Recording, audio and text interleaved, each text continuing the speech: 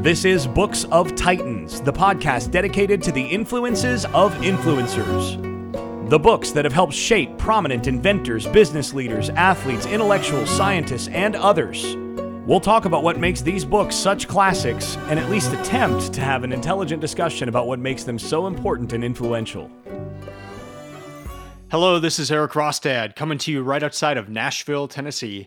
Today I'm going to cover Bandersnatch by Diana Pavlik Glyer, with the tagline C.S. Lewis, J.R.R. Tolkien, and the creative collaboration of the Inklings. This was book 50 out of 52 for my 2018 reading list. This episode will consist of 3 segments. The first will be a brief introduction to the book. Second segment, I'll share some key ideas that stuck out to me about the Inklings. And then the third segment is the one thing, my one key takeaway from this book. So on to segment 1. The author's Diana Pavlik Glyer.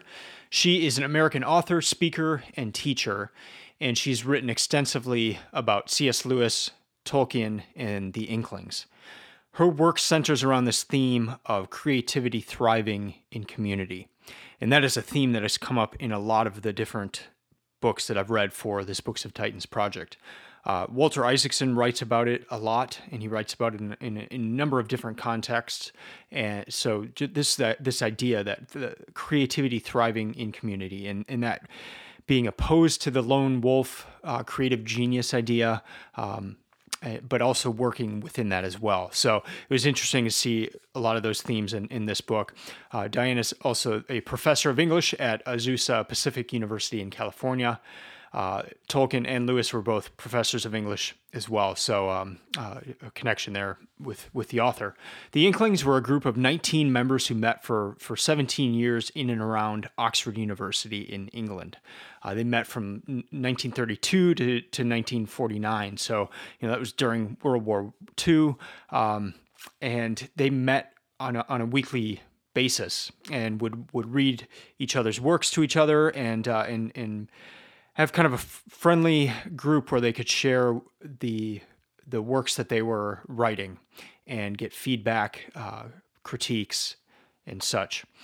Lewis, if you're unfamiliar with him, his most famous work is probably the Chronicles of Narnia for fiction, and then nonfiction he wrote a number of Christian apologetics books, Mere Christianity and Problem of Pain being 2 of the most famous there. Tolkien's most famous for The Lord of the Rings and then writing The Hobbit as well. So what is Bandersnatch? The title of this book, it comes from Lewis Carroll, and this is in Through the Looking Glass. There's a quote, "You see, a minute goes by so fearfully quick, you might as well try to stop a Bandersnatch." And then C.S. Lewis took that and wrote this quote, "No one ever influenced Tolkien. You might as well try to influence a Bandersnatch." So these 2 quotes are at the very beginning of this book, and it sets the stage. Is that quote by Lewis true? No one ever influenced Tolkien. You might as well try to influence a Bandersnatch. This book kind of goes into that question. Was Tolkien influenced? Was Tolkien influenced by Lewis? Was Tolkien influenced as part of the Inklings? Were these 19 members, the 18 other members, when they were speaking with Tolkien, when they were hearing his work read, did they have some sort of an influence on Tolkien? And we'll get into the answer of that, and that's what this book delves into. So the structure of the book, it's set up where each chapter will describe an aspect of the group, such as the importance of resonators, people that resonate with the work you're doing, with the ideas that you have, the value of healthy critique, those kind of ideas, those kind of aspects of the book. And then at the end of each chapter, there's a little section where Diana puts a box and it says, doing what they did. So this idea of you being able to then implement these ideas from the Inklings into your own creative group. So a strong push in this book to have your own community. And then the last chapter of the book going into that even more of how you could create a group that's similar to the Inklings. As for who suggested the book, I saw a friend of mine reading it, Crystal Paget, friend from college. Her name is now Crystal Center. And just on Instagram, I saw her reading it. I'd never heard of the book until then. So I put it on my Amazon wish list. And then Jason, my podcast co-host, you hear him on a lot of the earlier episodes. He bought it for me for Christmas in 2017, I believe. So I added it to my 2018 reading list. And if you're familiar with the Books of Titans project, I randomize my order once I've chosen my 52 books for the year. And so this book ended up towards the end of the year. If I had chosen this, probably would have been towards the beginning because it was one I was very excited about reading. But I read it between December 16th and December 20th of 2018. It's a 169-page book. I didn't track my reading at that time in terms of how long it took me to read the book, but it was over that 4 or 5 day period there in December of 2018.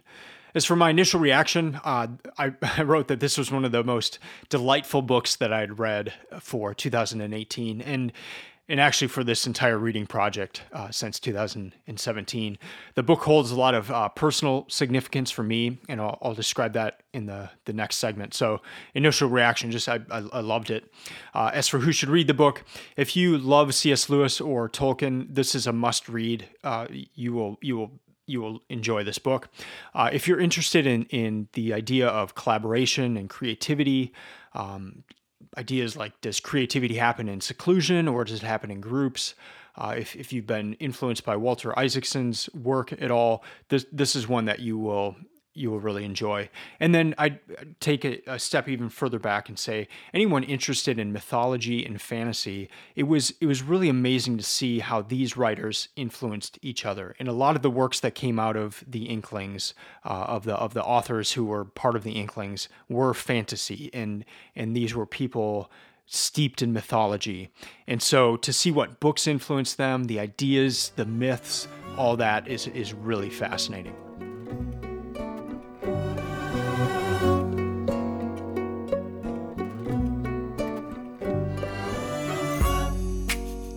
Well, has nobody got anything to read us? That's how C.S. Lewis would start off each session of the Inklings. And after tea was served and pipes were lit, of course, and he would say, well, has nobody got anything to read us? They'd meet in Lewis's office at Magdalen College in Oxford, or most famously in the Rabbit Room at the Eagle and Child pub, which was also colloquially known as the Bird and the Baby. Diana describes her reason for writing this book, and it comes on the very first page of Bandersnatch. And I'm just going to read these 2 paragraphs here. I was on a mission. Years before, when I was still in high school, I discovered The Lord of the Rings, and I was quite simply enchanted. Hungry for more books like it, I stumbled upon C.S. Lewis and Out of the Silent Planet. And soon after, I discovered that Tolkien and Lewis were friends. Both worked at Oxford University. They founded a writing group known as the Inklings. When I discovered the Inklings, I was only 16 years old, and I wanted to know the answers to 2 simple questions. What did these writers talk about when they met to discuss their works in progress? And what difference did these conversations make to the books they were writing? End quote.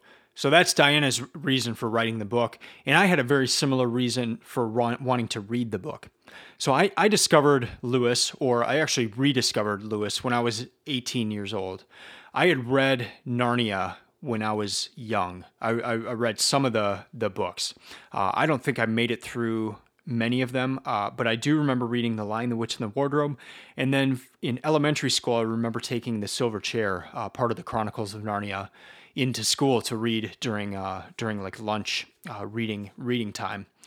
So, and then I also remember carrying around an old paperback version of The Hobbit, and don't recall if I made it through the whole book, but when I was very young, I was aware of Lewis and Tolkien.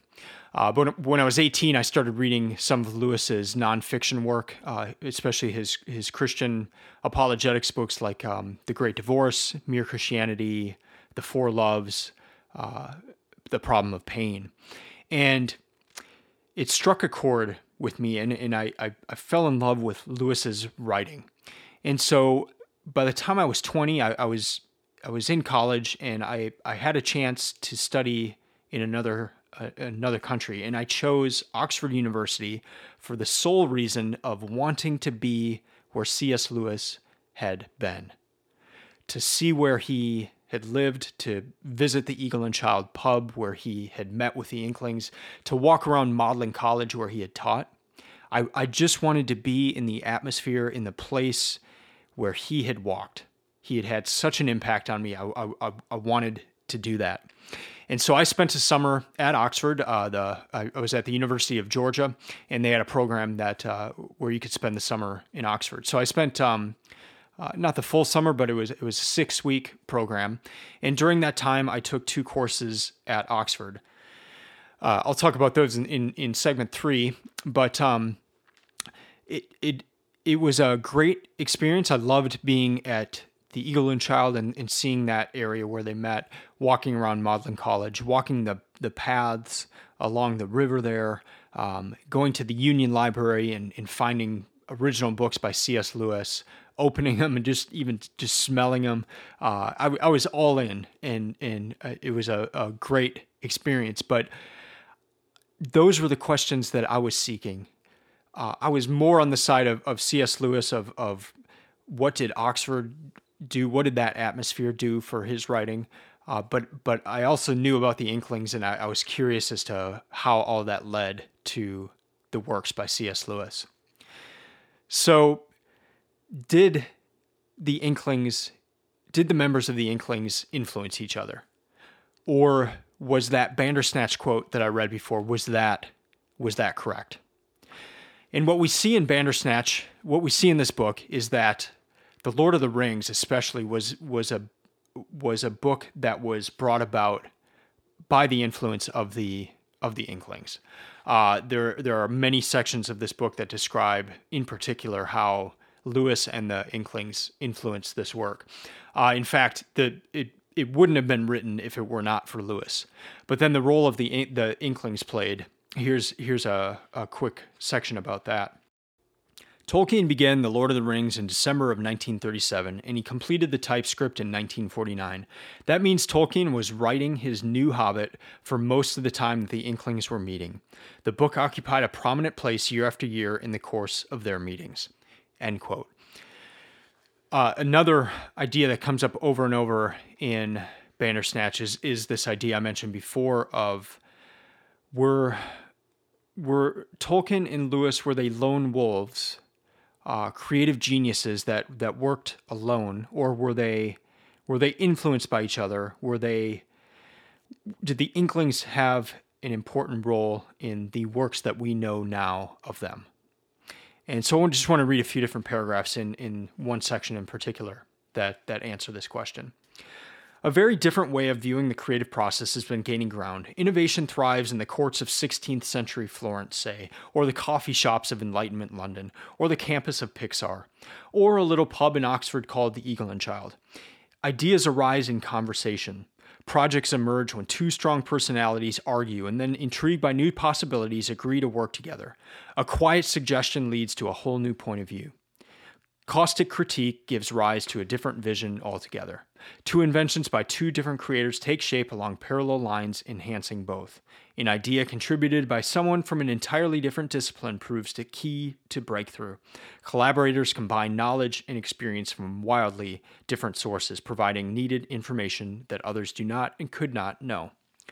Another paragraph, more and more, normal creativity starts to look a lot less like a lone genius stuck with a single breathtaking insight, and a whole lot more like a series of sparks coming from different directions, each spark inspiring something new. Here's a paragraph further on.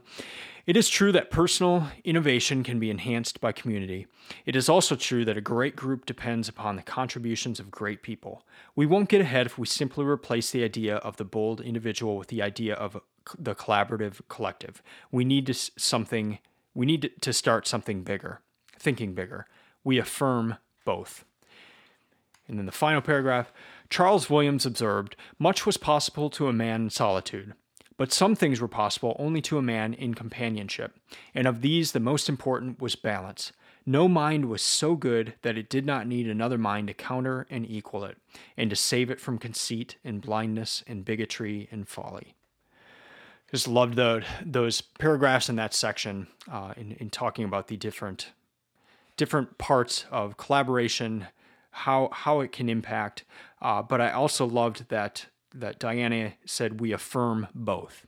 We affirm both the collaborative, collective, and the bold individual.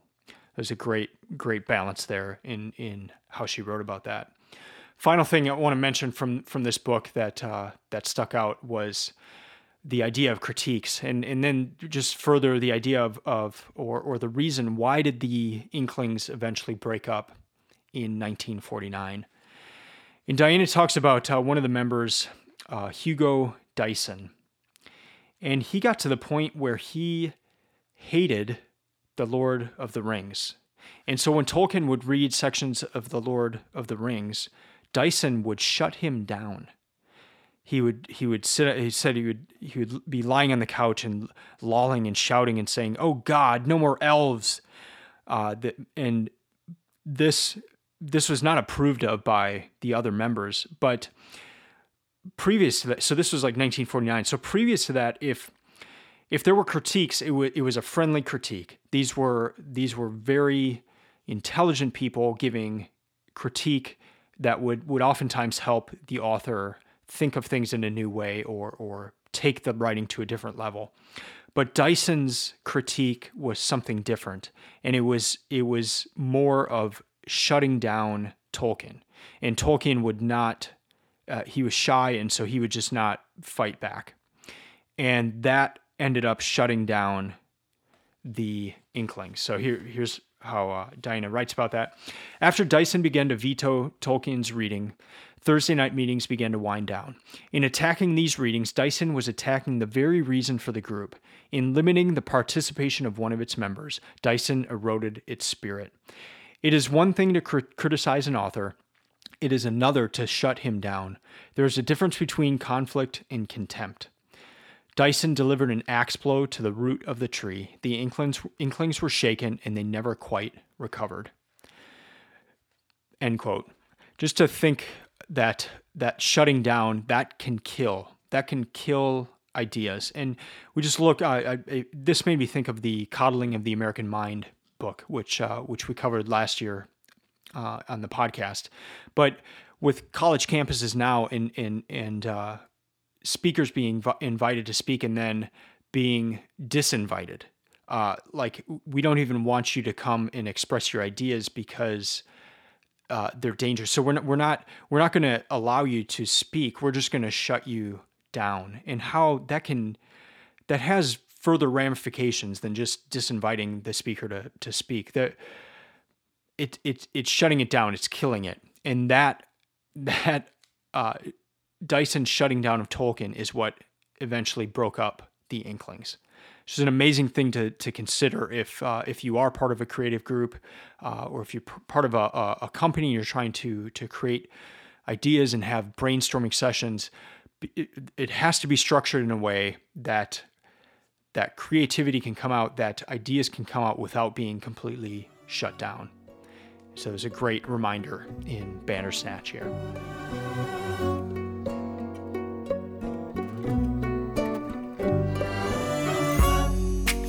Now into segment 3 and the one thing, my one key takeaway from this book.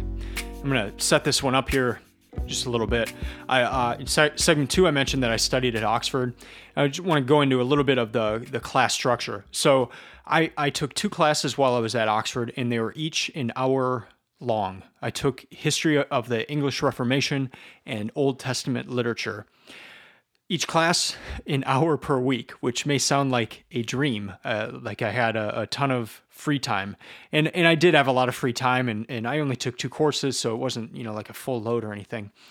But that 2 hours of class can be deceiving because in between each class, I would have to read a number of books, sometimes up to 7 books, and they would be on the same topic. So you would read the first book and kind of get an idea of that topic, and then the second one, and then by the third one, you had a pretty good idea of where you fell and what you thought of that topic because you had read from different viewpoints on the same idea.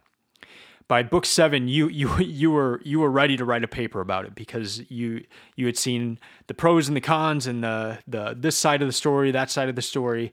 So yes, 1 hour of class, but many, many, many hours of reading and writing between that time. So then when you did have that 1 hour of class per week per course, called tutorials, you would go in and there were 2 other students and the professor, who's called an Oxford Don, Don, D-O-N. So there's the Oxford Don, 3 students, and that's it. One of the students in that hour stands up and reads their paper. After they read their paper, the Oxford Don gives feedback, asks questions, and then the other 2 students do the same. And so it's an amazing setup because when you go into that class, you have to know more than what's in your paper. Once you're done reading your paper, that it's not like most of my schooling where you would write a paper, you turn it in, and that's the end of it. You get a grade after that. No, this was the turning in the paper was just the first part. Then you were answering questions. You were having to dig deeper than what you had just written in that paper. So you had better go into that tutorial knowing more than what you had written about in the class. So the reason I mention that is that sets up the thing that stuck out to me most in Bandersnatch. And I'm going to read from page 25 here. There is nothing unusual about their procedure. Taking myself out of the quote here for a second, they're talking about the way the Inklings meetings were set up. There is nothing unusual about their procedure. Walter Hooper notes that this habit of reading papers aloud and submitting them for comment was typical of Oxford clubs. He writes, the usual practice in most Oxford societies, literary or otherwise, is for the speaker to read a paper. It is, I think I can safely say, as much the expected things that a speaker will have a paper to read to his audience as that a student will have an essay in his hand when he goes to a tutorial. Extensive reading, careful listening, and thoughtful critique marked these weekly meetings.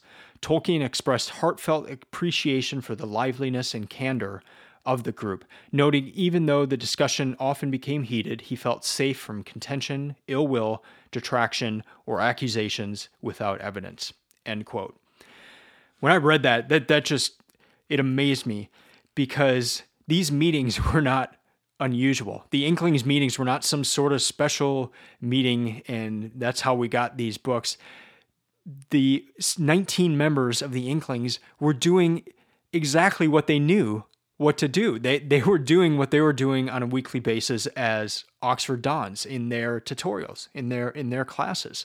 This is what they were doing with their students. They just took that idea and did it in a group setting amongst friends, amongst other literary people, geniuses, and that just it stuck out to me because in my quest to find out what made the Inklings so special, I thought there has to be something unique that they did. There has to be something crazy to have the Lord of the Rings come out of this, to have the Chronicles of Narnia, to have these brilliant minds all together.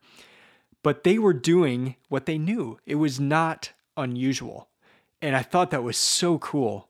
And there has to be some sort of a lesson in that their meetings were structured. They would follow a similar format and how I started off segment 2 with Lewis's question. Well, has nobody got anything to read us? That's how they would start each one. There was tea at the beginning. There were pipes that were lit, and but then it would follow a structure from there.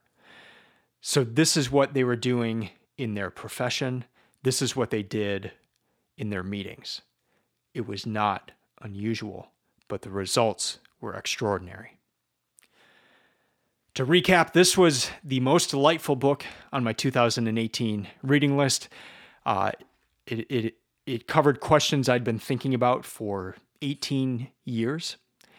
And a lot of the questions I had going and studying at Oxford in the year 2000 were not answered until I read Bandersnatch in 2018.